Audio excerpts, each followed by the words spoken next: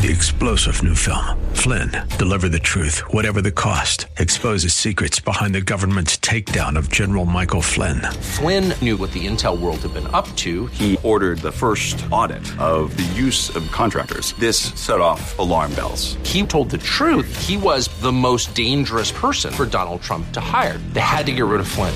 Flynn, deliver the truth, whatever the cost. Available now. Watch it today. Go to salemnow.com. salemnow.com.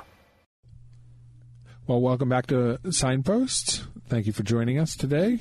We've been talking in the first half hour about the miraculous season that my dad, my co-host and dad, Pastor Boylan, experienced at Byfield Parish Church in Byfield, Massachusetts when I was a kid, and now Georgetown, Massachusetts when they moved into a new church. And some of these stories are the groundwork to that transition into a new building and into a new parish. And I do want to take a moment to just remind people to come visit us at pastorboylan.com and talk and write to us. Tell us about a miraculous season that you might have experienced in your life, a time when God really showed himself in a way that undergirded your faith for the struggles that are ahead, because we all go through struggles, and that's part of what our show is about. Part of our mission is to be as transparent as possible with our faith and with our walk, so people know and can see that other people go through struggles too, and that they're not alone. And one of these, and some of what we've been talking about in these stories, these aren't necessarily the struggle moments. These are sort of the moments that we've talked about in this particular episode, are the miraculous moments where God has shown his hand in a manifest way, in a real way. And he does that, I believe, and you can confirm for me, Dad, in your study and your experience over these years, you have far more than I have, that he does that to remind us when it is hard, that he's there, to show himself in real ways so that we can have faith when we need it most. And I want to really go back into that story, but one thing I want to touch on, because I think it's an important piece of the puzzle as we look at what Signposts is, and we look at, and for me, things that are really fascinating to me as a Christian and as somebody who, watched your ministry from an intimate level as a son, but was on the outskirts because I wasn't one of the men in the church or the women in the church who were the adults and were participatory. And one of the things that you talked about in that first half hour about trying to convey faith and to I don't know if they were deacons or trustees or whomever deal with the money and things like that and the mechanics of the way the church was working in those days. And you talked about, that you wanted, to help them see faith. And I was thinking about the people who are in charge of money would normally be banker, and you were saying how you didn't want to treat the church like as a banker would. And of course, the person who's going to step up into those kind of roles and the people that you're going to talk to are going to be the bankers, because naturally, if you're looking for a volunteer, those are going to be step up. Like if somebody is asking, when I worked for a ministry and a mission, I didn't step up when people wanted money advice because I have none to give. But if they needed help, creative help or somebody to write some copy for the website or to write a letter, to supporters, or to tell the story of, some young person who had their life transformed through that mission. I would be the first one they would go to, and how do you tell that story? And I would spend time doing that. So I'm imagining. So I had a very clear, and I don't have a very clear question, except that I wanted to pause for a moment and just think about and talk about what it was like to be with those guys who I can imagine were either bankers or some CEO or some financial advisor who would be like, well, we have, this much in giving and we need to allocate it in this way and that and save it. So there's some accrued interest, perhaps on things that we don't need to spend immediately on expenditures and capital expenses versus, daily expenses and all those things that are discussed in situations like that. And you can tell that I'm not a money person just by the way I articulated all that. what fascinates me is to stand in those moments and to talk to those people and tell them this is what their entire work life certainly is built on. But I imagine that they had a predisposition to that. So some aspect of their mindset and life was built around those ideas. And to tell them, hey, let's have faith in that God will give it to us the next time we need it. And how do we use it now to glorify Him because He gave it to us to use? And what were those moments like to sort of, and more than just what were those moments like for you, but for the men, because I've heard stories now that I am an adult of people saying like, you as their pastor showed them things that they never would have otherwise had experienced. And I'm not going to say anybody's name, of course, but I remember dramatically, them, wanting to help out with something that we were doing and him taking a moment and stepping aside and being like, I just want you to know, that I had never thought these ways until, I experienced it and I witnessed in your dad's faith, things that passed on to me. And, and so you were part of those, and being a part and being in those early experiences, I'm fascinated by how ministries grow and your ministry in particular. Well, you hit the nail right straight on the head, because that's precisely what happens to churches. The temptation in our life period as Christians too, and as churches, is to fall back on what is safe and what is seeable. It's not a word, but we want to walk by sight. We don't want to walk by faith when things are serious. I mean, if things are just, I don't know how to express this myself, but when things don't really count for much and it's kind of a challenge and maybe even fun to walk by faith. But when the chips are down, and when you may have to close the doors of a church, or you may have to sell a property, that's a different story. And then to walk by faith when it looks like it's doomsday, and you're telling them, no, it's the beginning of a whole new world, Right. Yeah, that's right.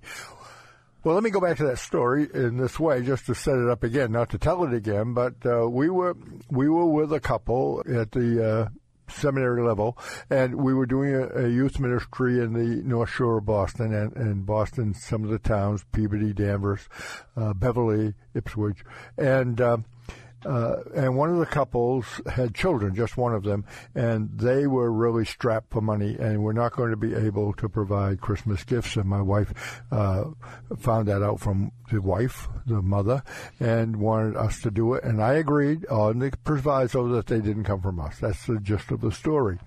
So what happened was we took the list that the kids wanted. My wife bought the list, and then at the church where I was serving in my practical work, they invited me up to give me a gift of money at Christmas time, and when it turned out to be the exact amount of money we spent on the gifts. And it was wonderful, and that's as much as you could make of it, but we discovered there was more than met the eye. And so now we were called in January 1969 to pastor the Byfield Parish Church, and the Byfield Parish Church was struggling. They were borrowing money in the summer to get through the year, and then they were trying to pay it back in the winter. They were not meeting the budget week by week, and when things would go really down low, they would have to rob Peter to pay Paul. And the one budget they always took from and very rarely had any money left to do anything with it was the missions budget. That was the budget we didn't owe. We didn't have to pay. We had to pay the oil man. We had to pay bills. You had to pay the pastor, but you didn't have to send the money to missions. That was voluntary. So that missions money hardly ever got sent because there was never enough money to go the full length of the budget or to pay Interesting. It all. Yeah. So now so we went through the summer of '69, and it was that summer when we actually had only one person show up to worship. And by the way, not to be too funny, but do you flip a coin to who takes up the collection when you only have one parishioner, the pastor, and the organist? Yeah. Anyway. But then it's the next annual meeting. Now, we are Congregationalists. That means the congregation decides everything, ultimately. You have committees, you have people in charge in the sense that they are responsible to get the properties up, maybe the trustees, or to oversee the worship, and they're the deacons, or the music committee looks at the music. But ultimately, decisions, especially money decisions, are made by the whole congregation. We put out an agenda, we put out a budget, we talk about it, and eventually so we vote on it. And so it's now January, third Friday in January of 1970. It was a regular stated meeting of the church, the annual meeting of the church, and we got to the budget. And the budget had not been met the year before, and now another budget proposal was put forward, and they're trying to find a way to have some kind of a fundraiser to be sure that they didn't fall short if they could possibly help it in this budget. And they had fairs, and they had auctions and done different things to try to buttress or to supply, to add to the budget. But people were tired. They were tired, and you could feel it around the room. And this discussion went around the room, and nobody seemed to want to do anything. They were just exhausted. And in fact, one of the ladies stood up and thought she had the answer, and she said, "Oh, let's have a fairless fair." What's a fairless fair? A fairless fair is where you don't do anything. Everybody just gives what they would have given if there was a fair. And nobody had enough energy to collect the money. It was really a low ebb in the life of the church. And I've been a pastor now for 1 year, and not really for 1 year because I was still in school, so they didn't really have me start until May of 1969. So I've really been a pastor for about 8 months. And so after this went about the third time around the room, the moderator of the meeting said, "Perhaps we should hear from our pastor." So I stood up and said, I've been listening to the conversation, and this is very serious. It's certainly serious to me, and money counts with God. He tells us what to do and not to do with our money, so he's interested. I just, I can't remember everything I said, but it was generally, I didn't want to make light of it, like it didn't matter. That's not true. But I said, I'll make a recommendation. My recommendation is for the next year, 1 year, that's all I said. I didn't say forever. I just said for 1 year, let's agree at this meeting that we will not mention money again. That all we will do is seek to discern God's mind as to what's the mission he's called us to do. And then he says he'll provide for us to do what he wants us to do. And if he doesn't, then we won't tell other people to trust him either. Well, I say this as an exaggeration, but after the Finance Committee got done rolling around the floor laughing and got back in their seats, but they actually did nudge one another and smile. Who have we hired? Not consider money. And, how do you think you're going to? What do you think we're going to do? I could read their minds. This man is naive. But what were they going to do? Nobody's going to do anything, and it wasn't. There weren't many options, and so they voted to do nothing. Money-wise. Yep. They voted not to have a fairless fair. No fair, no nothing. And we met the budget that year. The budget came in.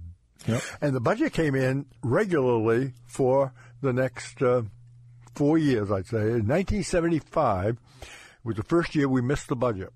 And there were reasons, and we missed it by $3,000. And now our budget's up around $30,000. When I came, it was $16,000 a year. And now it's up around $30,000, and we missed it by $3,000. And there were people there who were saying, "Oh well, he's had had a string of good luck, but his luck's run out." But again, I urge the church to say, "No, we're on a principle. Let's pass the budget that we're proposing, even though there's a shortfall the year before. We don't know why, and maybe we're not supposed to, but let's trust the Lord. He's been good for 4 years, and I think he's good to his word the next year, too." Well, they're really, in these big meetings, or at least a full church meeting, there's not a lot of chance to change a lot, because you'd be there for a month of Sundays trying to change the work that's been done to present whatever it is, whether it's music or budget or anything. So we had a long talk, I won't say that, but we finally passed the budget. We have already missed the budget the year before by $3,000. Now, that was Friday night. Monday morning, I went and got the mail. There was no secretary. I was doing everything in those days. And there was a letter in there from a law office down in Brockton. I opened the letter, and here in the letter was a check for $3,000. And I had a letter, and Mrs. Whoever, nobody that we knew or that we thought knew us, had left her youngest son at Governor Dummer Academy. And Byfield is in the 30s, and we're talking in 1969-70. Yep. 40 years before. You could kind of tell by the letter that this woman didn't know whether she had left her youngest in Indian country and he might not survive up here. Because for somebody down in the Boston area, in those days, Byfield looked like it had just been found by the Puritans. It was pretty remote. Yep. And apparently in her feelings and her struggle with leaving her young son to these backwoodsmen out here in Byfield, she drove by the Byfield Parish Church. And on an impulse, she wrote the Byfield Parish Church into her will for $3,000. Never darkened the door of our church that we know of, never did more than drive by it after that experience. And her will, she died and her will was probated and distributed on the weekend of our shortfall. Yeah, no, that's an incredible story. Well, it certainly said to us, I guess the Lord is faithful. Yeah, exactly. Yeah. There's so I've shot down coincidence over and over, but it can't be a coincidence. Not when it's so specific. And in 1984, we voted to build a new meeting house because we couldn't handle the numbers. In 1988, we opened the meeting house. We paid $2 million. We paid off that. First of all, $800,000 was given up front, and then we had to borrow some, but we paid it back 6 years in advance. And we never had, and this is important, Andrew, we never had any fundraising as such. We urge people in the church to give as God led them to give.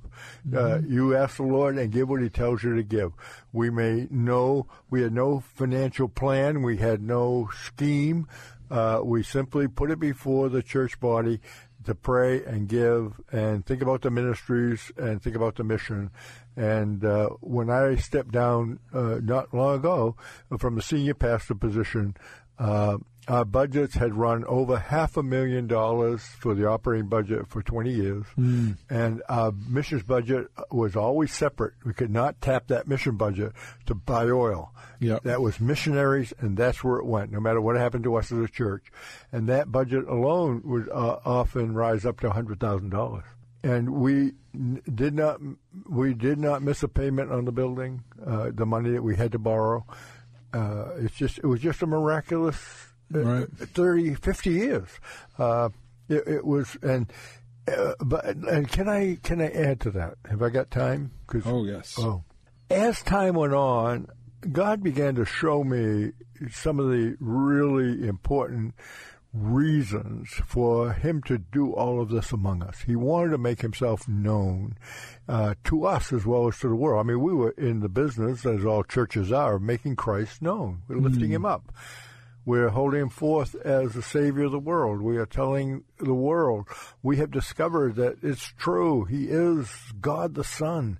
He isn't just one of us. He became one of us. He came to bear our sins in His body on the tree.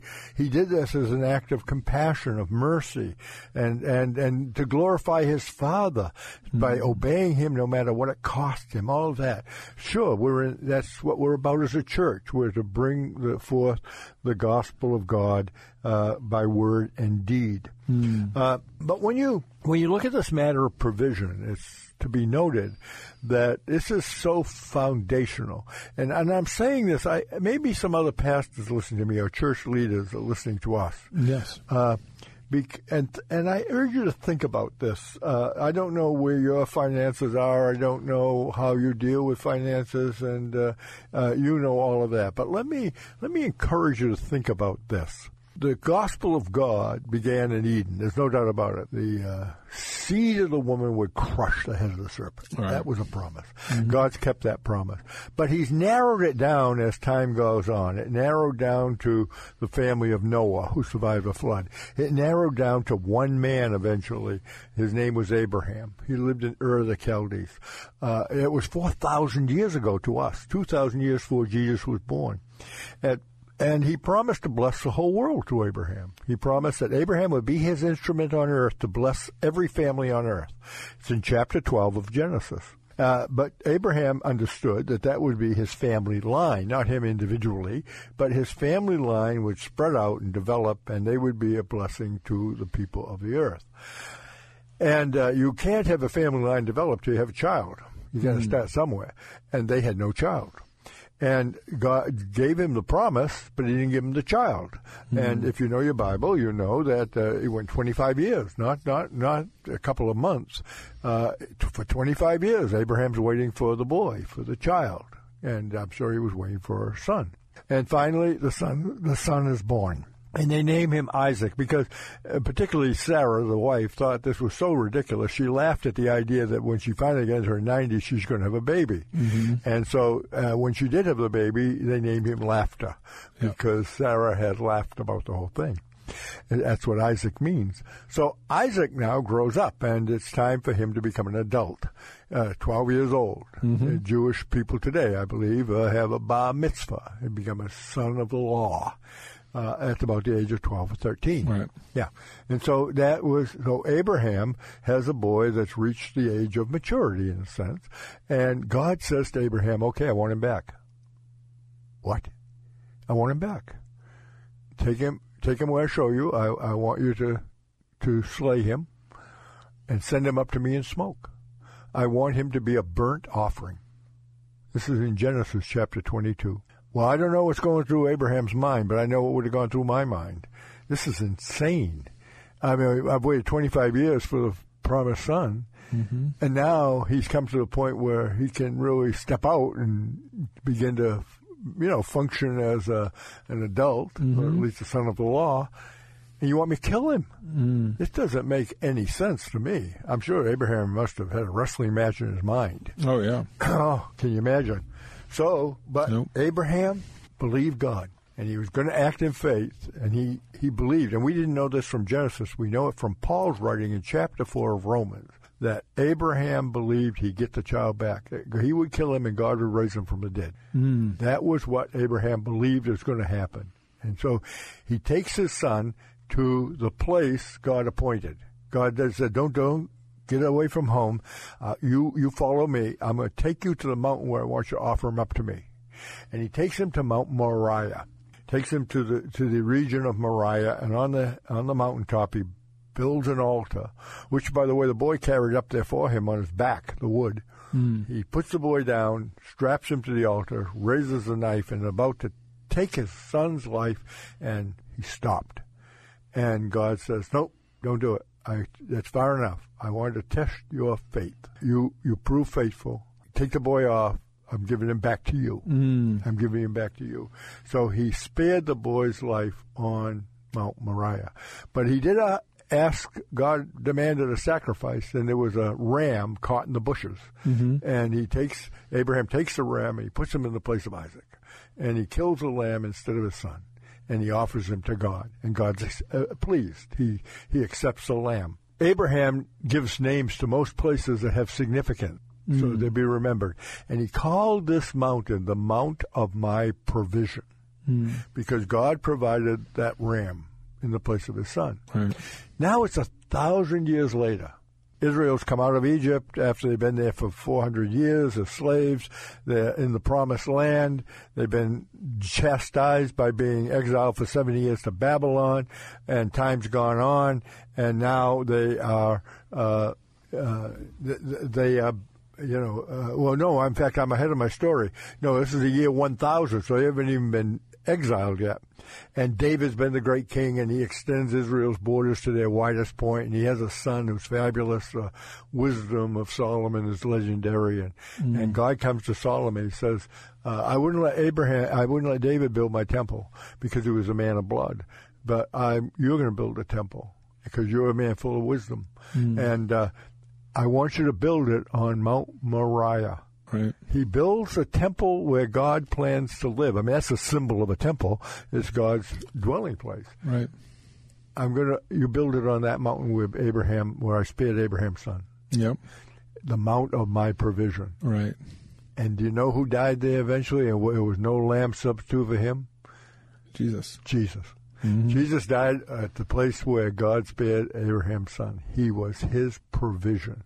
I am persuaded that all of our churches in this country And it was true of the one I served. If we really trust the provision of God, we glorify him. Absolutely. And he would be seen for who he really is. Absolutely. Well, that's a powerful way to end this week's episode. So, wow, that was amazing. But I want to take a moment and thank everybody for joining us today on Signpost, and on behalf of my dad and myself. And I want to welcome you to come to PastorBoylan.com to find out more about what's happening with us.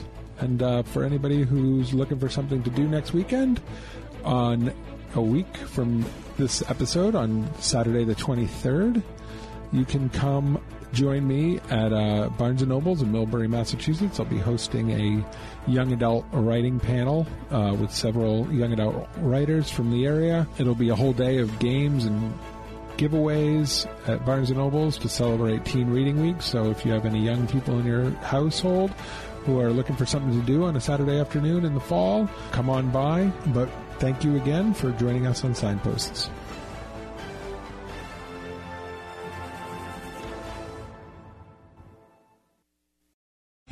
3-star General Michael J. Flynn, head of the Pentagon Intelligence Agency, knew all the government's dirty secrets. He was one of the most respected generals in the military. Flynn knew what the intel world had been up to. He understood its funding. He ordered the first audit of the use of contractors. This set off alarm bells. The explosive new documentary, Flynn, Deliver the Truth, Whatever the Cost, uncovers the facts behind this scandal. Flynn told the truth. He was the most dangerous person for Donald Trump to hire. I find out the worst enemy that I'm going to face in my life is right here in America. They took my assessment and they wanted me to change it. And I was like, I'm not changing it. They had to get rid of Flynn. With in-depth interviews, archival footage, and never-before-seen personal records of the man behind the headlines. I just felt like I was drowning. Flynn, Deliver the Truth, Whatever the Cost. Available now. Watch it today. Go to salemnow.com. salemnow.com.